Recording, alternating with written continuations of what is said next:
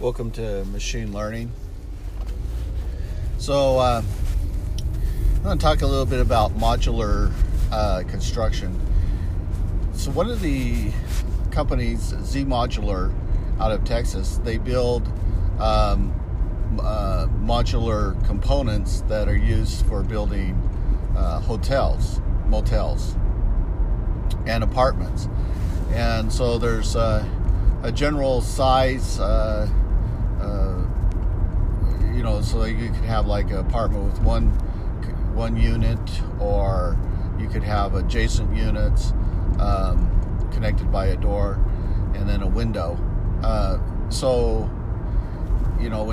And then you have a balcony. So it's kind of like the same for every unit, and then they're stacked onto each other.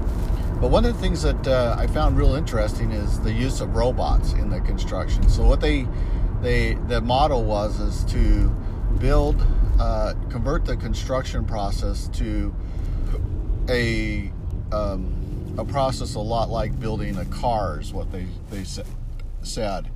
And so you look at a car. It has a certain dimension, it has different components that are put at different time levels in the assembly process, and that's what they do with the modular homes. Is there's a frame which the robots help weld, and then in that frame, then there's a flooring system, walls, insulation, electrical, and at different parts the robots are doing the CNC work, and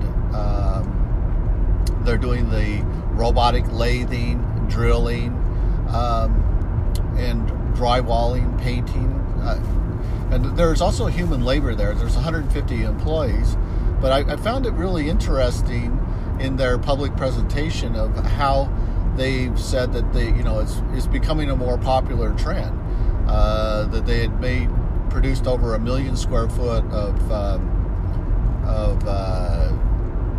construction, and then in the presentation they said that they were planning for double that. So the trend seems to be going that way. I know that I have a friend who he's part of the university, and he was telling me that they built some student housing, and they used this modular construction approach, and it was faster. It went, the apartments went up faster. I don't know necessarily what the cost levels were, but we didn't talk about cost. But he said it definitely most of the construction was done off-site and then brought on-site and assembled.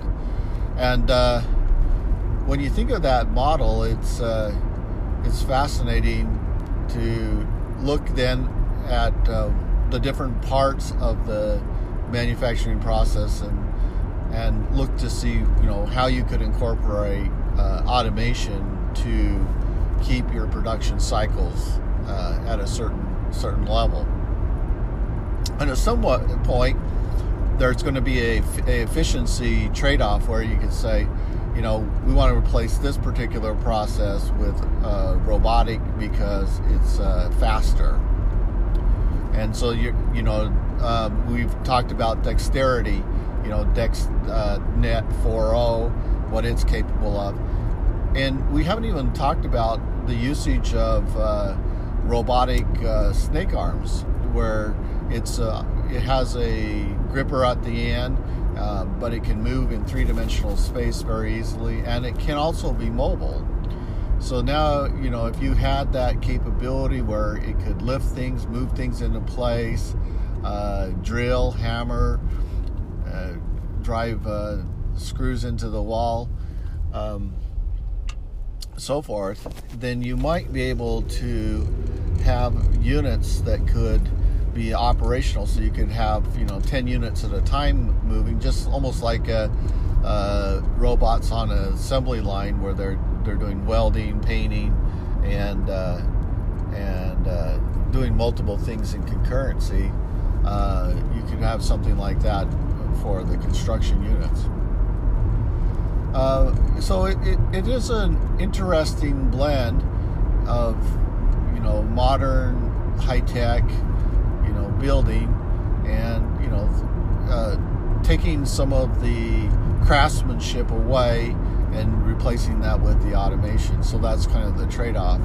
But, to fight against the trend would be ridiculous, because it even though you're going to get a better product or maybe a more fancy, stylish customization, the automation will be very powerful. It's like, looking at a handcrafted car versus a manufactured car from Toyota. Your quality is going to be much better with the Toyota car because it's, use of robots. The welding seams are going to be very accurate and very precise. And that's one of the things that they pointed out, is that they like the robots because of the precision of the work. And so this high level of quality starts to become a factor, not only in, time to assembly, but quality of assembly is good. And so, well-built homes that last for hundreds of years, nice finishing materials, done very precisely. And so like the quality of the automobile is now becoming taken into account for the construction modules. Now, this isn't like it has been around, first time it's been around. There's been modular construction for quite some time. Even out in Caldwell, there's a place called Kit Construction, and they do a lot of prefabricated homes. And most people don't really like to live in prefabricated homes. We when we were going to move, we were looking at buying a prefabricated home and then buying a lot and then putting it on there. And I kind of wish I did, but we were kind of in a hurry, and I looked at that as an option. But one of the problems I had is finding the land, and I wish I would have been a little bit more persistent on finding the land, because I think in the long run I would have had more land, and I would have had a really good house, really nice house, and it would have been built on a steel frame, and there would have been a lot of advantages that way, but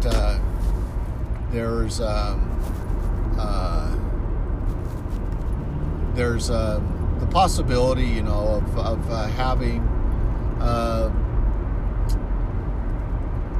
these prefabricated units. And so when you're talking, of labor shortage to build things, like, because of maybe COVID is driving down the availability of the labor force, or it's just that the construction industry is really growing rapidly and there's more demand than there is supply, then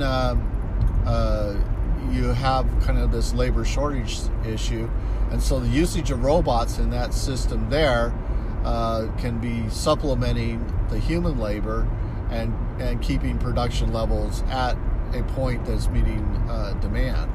And so that's an interesting idea, because then if your demand increases, you can just increase the square footage of your manufacturing, you increase the number of robots, the robots can be programmed, and you can bring production levels up. So it has a scalable model to it.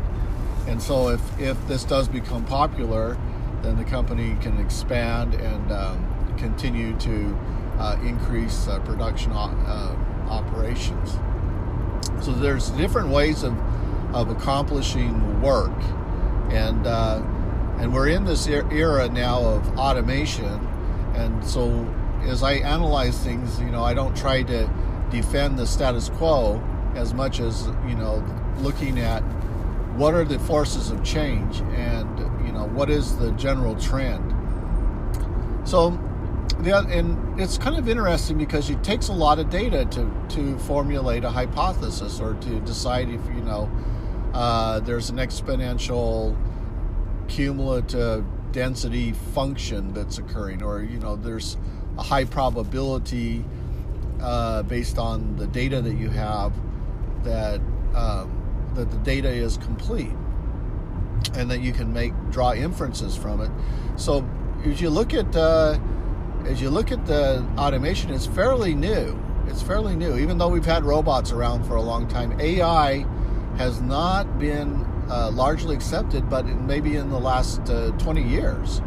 And it has really started to gain lots of momentum as deep learning was making breakthroughs. So George Hinton's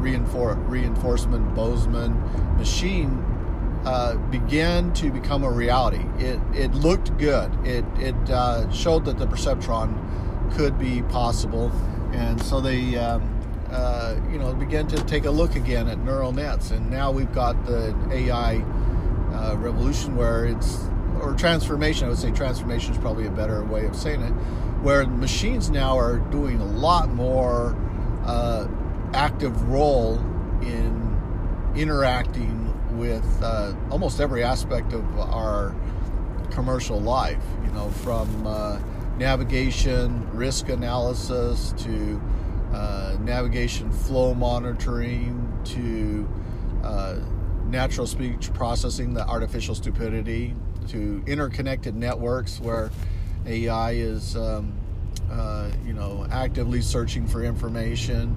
You have the active daemon principle, where your device is not sitting there, but it's working constantly. It's gathering information about its environment.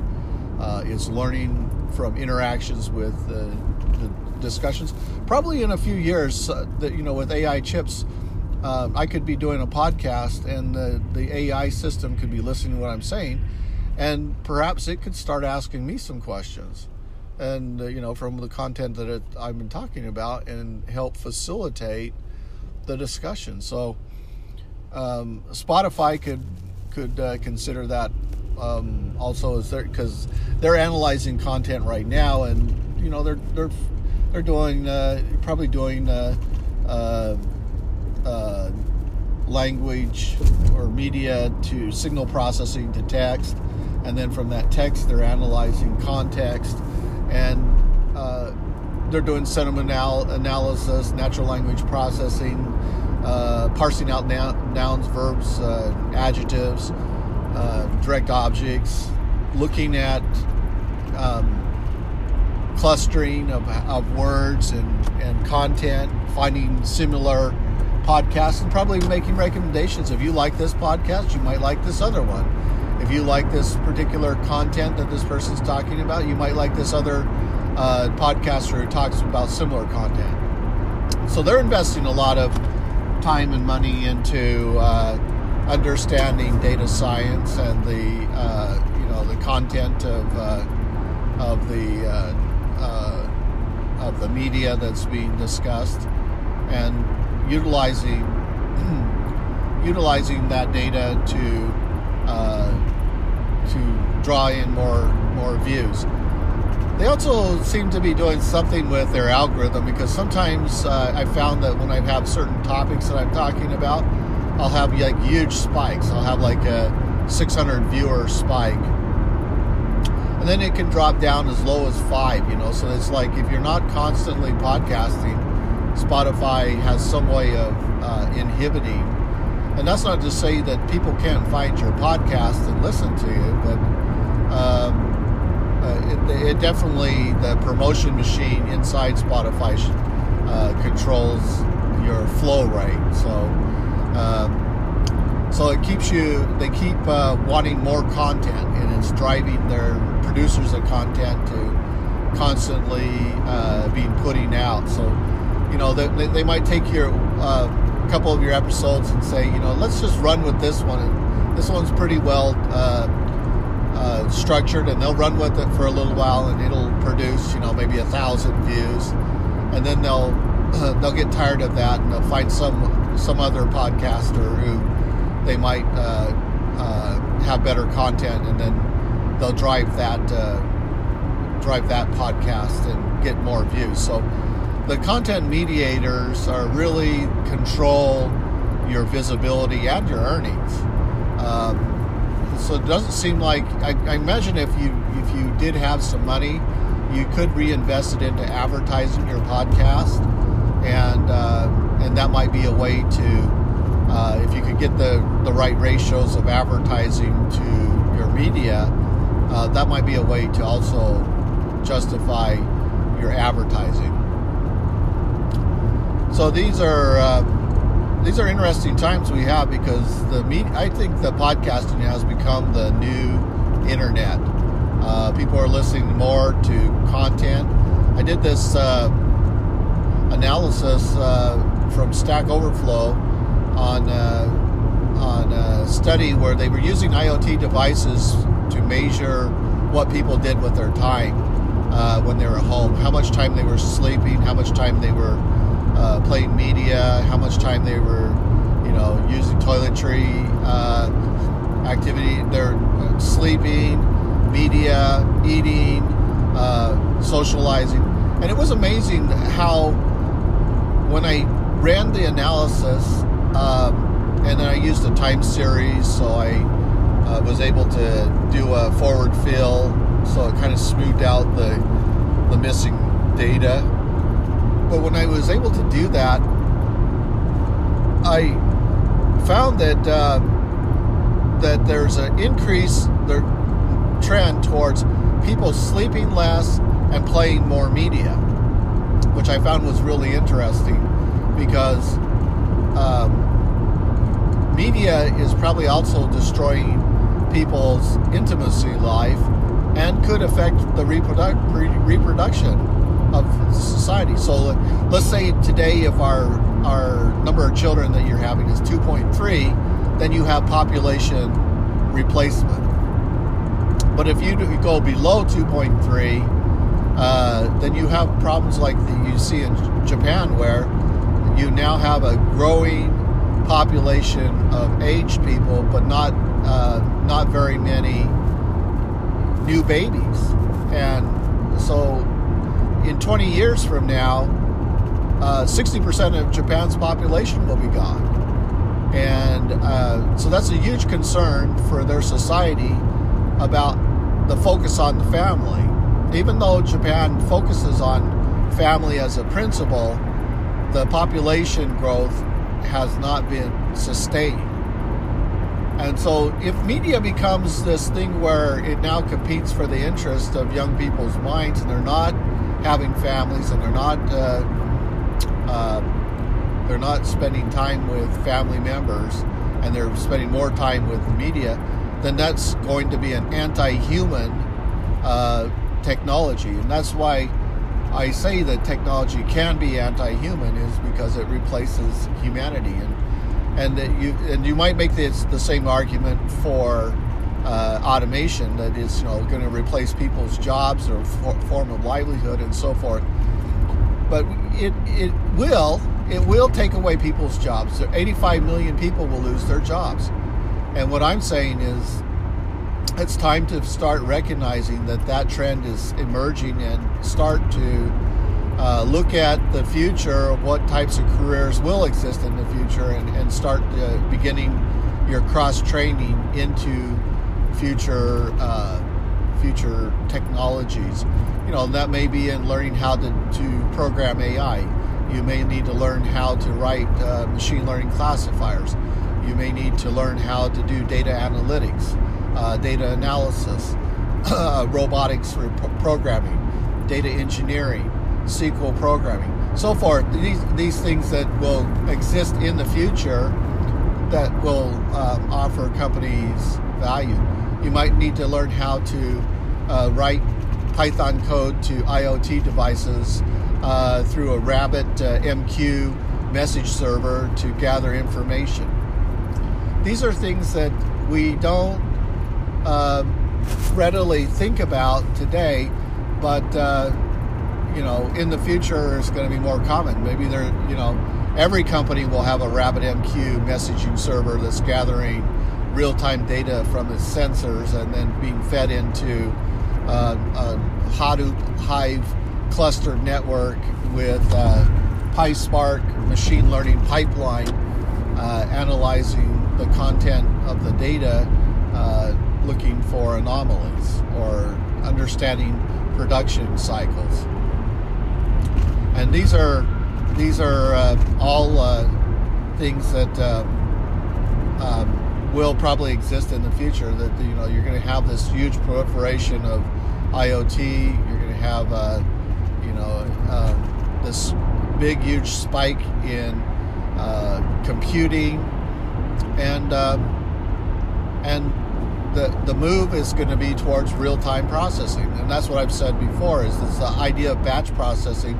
Too complex. Everything is going to be moving to the microservices, micro functions, and lots more programming by people and by machines. And once machines start to program, the level of automation will surge. You'll see a huge surge in things that companies that are quickly adopting machine-generated code and utilizing the functionality that it can provide. It might be in IoT devices that they invest millions of dollars into IoT devices for understanding their processes and making real-time decisions, and they're using AI to help in the decision-making processes by analyzing data, and they're finding efficiency improvements. And so this efficiency improvement translates to a return on investment. And so this faster response is going to be important. It's like I think it's interesting because I went to a Thai restaurant yesterday and with my daughters, and we placed our orders, and I thought it was really clear what everyone wanted. And then when I got my first plate back, it was wrong. And I was thinking, well, was that because she didn't understand what I asked, or was the order communicated incorrectly to the cooks? And it's led to kind of to think, well, I wonder if we had done things through automation, that I would have selected the item I want from the menu, and then that would have fed to the kitchen, and then the plate would have been put on a conveyor belt and would have transmitted through a sealed tube. You don't want anything falling on the food, and it would have brought it out through a conveyor belt, and then up through the table, and then my meal would have arrived, and the thing would have opened, and I would have taken out my meal, and it would have been exactly what I wanted. Now, that was a small mishap. I ended up paying it, and I kind of mixed it with my daughter's Massimon sauce, and I thought it was great. But I kept thinking about, in a day and age when things have all moved towards automation, companies and restaurants that are more artist-like and kind of resisting the automation will always be prone to error. And so when we get to be in a society where we expect such high levels of quality that when we see error, it's mortifying. Could you ever imagine that your catalytic converter didn't work, or your fuel injector didn't work precise? What if it only worked 99% of the time? Not acceptable. What if your anti-lock brakes only worked 98% of the time? What if your fully self-driving car only had 99% accuracy? What about that 1% inaccuracy where it made mistakes? So we're in a time where accuracy is very important. We live in a society where things have to be perfect, and we expect it. And that expectation on human performance is very difficult, because humans are not perfect, but we are able to adapt and correct, and we can build systems that can adapt and correct also.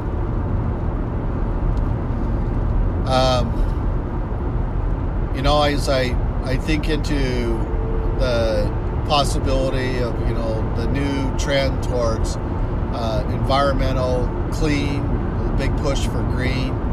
And I think, how we've missed kind of our golden opportunity when Trump was in office to have promoted nuclear power, getting, more distribution of our energy supplies, like the bringing of the Keystone Pipeline, bringing our oil in from Canada. But, this move towards green is going to push things like LNER, low energy nuclear reactor cars. Why have a battery powered car when you can have a nuclear car that'll go 100,000 miles? It's and then what you're talking about is maybe a few pounds of nickel and capable of powering that vehicle 100,000 miles. So maybe that generator today will cost $500,000 to build a car like that. But if you can put it into mass production, get rid of the batteries, put in the low energy nuclear reactor generator in the front part of your engine, and then have it run a turbine that would produce electricity. You could at nighttime you could power your house with it, and in the daytime you could drive your car. And we've seen in the past magnetic motors that could do the same thing, where they put a magnetic motor with a small battery in the back to get it started, and then it was generating enough power that it could propel the car forward. You don't see any mass production of it because the automobile industry has been so closely regulated that competition into the industry has huge barriers, and so there is a monopoly in the automobile industry. But as the innovators start to realize that there are energy is the next big thing, that clean energy is going to be mandated by the government, then the innovations will drive those opportunities, and then you'll see some amazing technologies emerge. They already have a nuclear car, so you can't say, well, that doesn't exist, that's not possible. They already have it. It works. It's expensive. It's used in an expensive sports car. It costs you hundreds of thousands of dollars to buy, but it exists. So the prototype works. It's not an issue of does this technology work. So it works.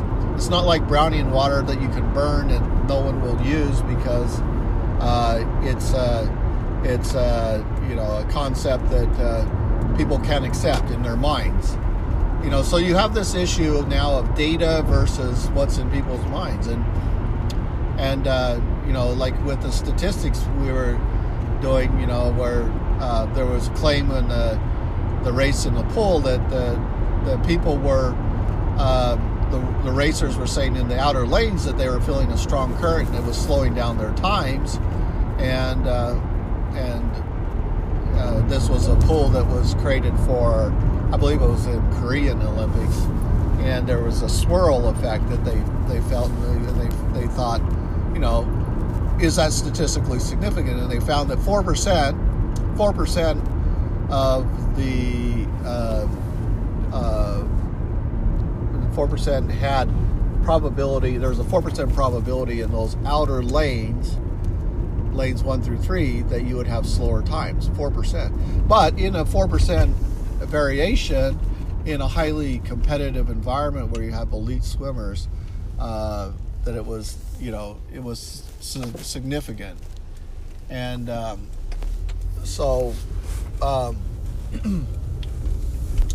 these are things that you look at and you ask yourself, okay, so did it matter? Did it change the outcome of the Olympics? Did they have a rematch? No, none of those things happened. So the data was largely ignored. Will they consider the design of the pools more carefully in future Olympics? based on data. Very difficult to know. So data by itself will not create change. And that's going to be kind of the huge push for, that's why I think that there's be a huge push for complete automation all through the system, is because when you have the human bias, we can largely ignore the data. So you could have a engine light on your car going off telling you that your engine's about ready to burn up and to stop. You can ignore that. The car does not shut down and pull over to the side of the road and said, this is an emergency procedure to safeguard your engine. It'll allow you to burn up your engine. And the same is true with data. We can largely ignore all the signals that are in the data if we don't have a fully automated system. And the fully automated system will pay attention to the data and take actions based on data. So, I think that's a kind of an inevitable route. I don't like it when politics is driven by data models. I think that that's a bad way to go. But then you could argue, well, you're saying that you think that corporations should be driven by data model in their manufacturing processes, in their strategic analysis, in their claims of direction and so forth. I would say that if they're not looking at their data, they don't understand their company. Maybe you could make the same argument about politicians. If they're not looking at their data, they don't understand their constituents. See, politicians are supposed to represent the interest of their constituents and not just the PACs. I think PACs are super evil, tell you the truth. Because the reason why I don't like PACs is they're using money to influence the voter opinion of the politician. He's supposed to be paying attention to his constituents, and then they're using money and power and influence to try to present the interest of certain groups to the politician in a summarized form and convince that politician to vote a certain way. And I think that takes away from the average citizen's influence on the politician. So if the average citizen doesn't like a certain way the politician's voting, he writes a letter to them, and then they try to influence the politician to vote a certain way on maybe a key piece of legislation. And then if the legislator votes that way, then it becomes a law, and then by the force of law, then they can get the businesses to do what they want. And so PACs in that way, I think, you become almost like miniature lobbyists, and they become extension of corporate to corporate influence. So you're having one corporation influencing another. So government should not be in bed with big business, because it destroys the democratic process, in my opinion. And the democratic or the representative process, which we have in America, should be that the constituents' opinions matter. And that's why we have voting and so forth. And when you short circuit that voting or the representation of the people, then there becomes less democratic or less representative, in my opinion. Well, enough on politics. No one likes to talk religion or politics, but it's just one of those things where I bring that up to emphasize that data models are usually incomplete. They're usually wrong, but some of them are useful, and that's all I can say about data models. Is some of them are useful. There were data models that were driven that said, the global warming is occurring. I see lots of data that suggests that in the Arctic that things are warming up, but in the Antarctic there's more ice than ever. So do you ignore the data that the government itself is producing? And who is analyzing this huge amounts of data that the government produces publicly and for what purpose? Do media spend hire data analysts to go analyze that data before they run an ad or run a news article? Do they fairly represent the data? And the answer is probably not. They probably have a general idea. They talk to some experts, and the experts, depending on what camp they're in, are going to summarize the data the way they feel it's in their best interest. And so there is this political sizing of data, and how is it going to accurately be used so that you get kind of into this espinology, or what is the data actually telling me, and can you correctly interpret that data? And so you could end up having mathematic proofs, and then you have you're going to have supporting peer reviews, and then then there's the power of change, which may not be data driven. So those are some challenges I think that we will face in the future, but we are seeing an exponential increase in computational power. We're seeing more devices on the edge, lots more communication of data, and so if you're not, if you're wondering about whether data science will exist in the future, it's going to be the new trend. There's going to universities will offer degrees in computer engineering, software engineering, but they will also offer degrees in machine learning, artificial intelligence, data engineering, data analysis, and possibly even data forensics. There's going to be new jobs that are created. You're going to need someone to analyze when things go wrong, and be able to explain the data model and why the data model incorrectly made a decision. And then I don't even know how you could explainable AI with something that becomes massive. For example, we talk about narrow AI, which is singular functions that the AI might do, like, is this a fraudulent transaction or not? Binomial, binary, yes, no. But then you could have a softmax where it's encoding multiple labels, and it's giving you probability. It could be one of maybe, let's say 1 million labels. That it can do 1 million labels, and it's taking in 1 billion parameters. Some gargantuous, huge data set. And then maybe it has 300 layers on it. So you have, max pooling, you have convolution 2 networks, you have, dense networks, and you're looking for features, and you're efficiently extracting those features, and then they're building, lots of different groupings inside those hidden layers. How do you begin to explain what the hidden layers are discovering? Maybe it's discovering people, maybe it's discovering edges, maybe it's discovering skin tones.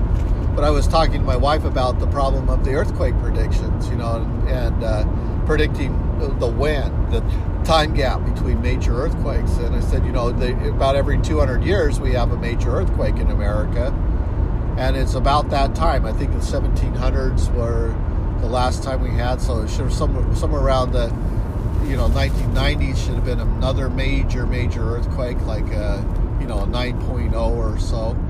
And she said, well, I've been hearing about that since I was a kid. That's 50 some years, and I've been listening to them say that there's going to be a big earthquake on the Wasatch. I did this thing where I was looking at frequency of big earthquakes in Idaho, and Idaho, this is the country of lava flow that formed most of Washington. The lava flowed out of the super caldera eruptions up in Craters of the Moon and area, and originally in the old millions of years ago or whatever, I'm not sure the time periods, there was a huge lava flow that flowed down into Washington, and it was like I think a mile high and moving at about 50 miles an hour, and it flowed out of the earth and formed a lot of Washington.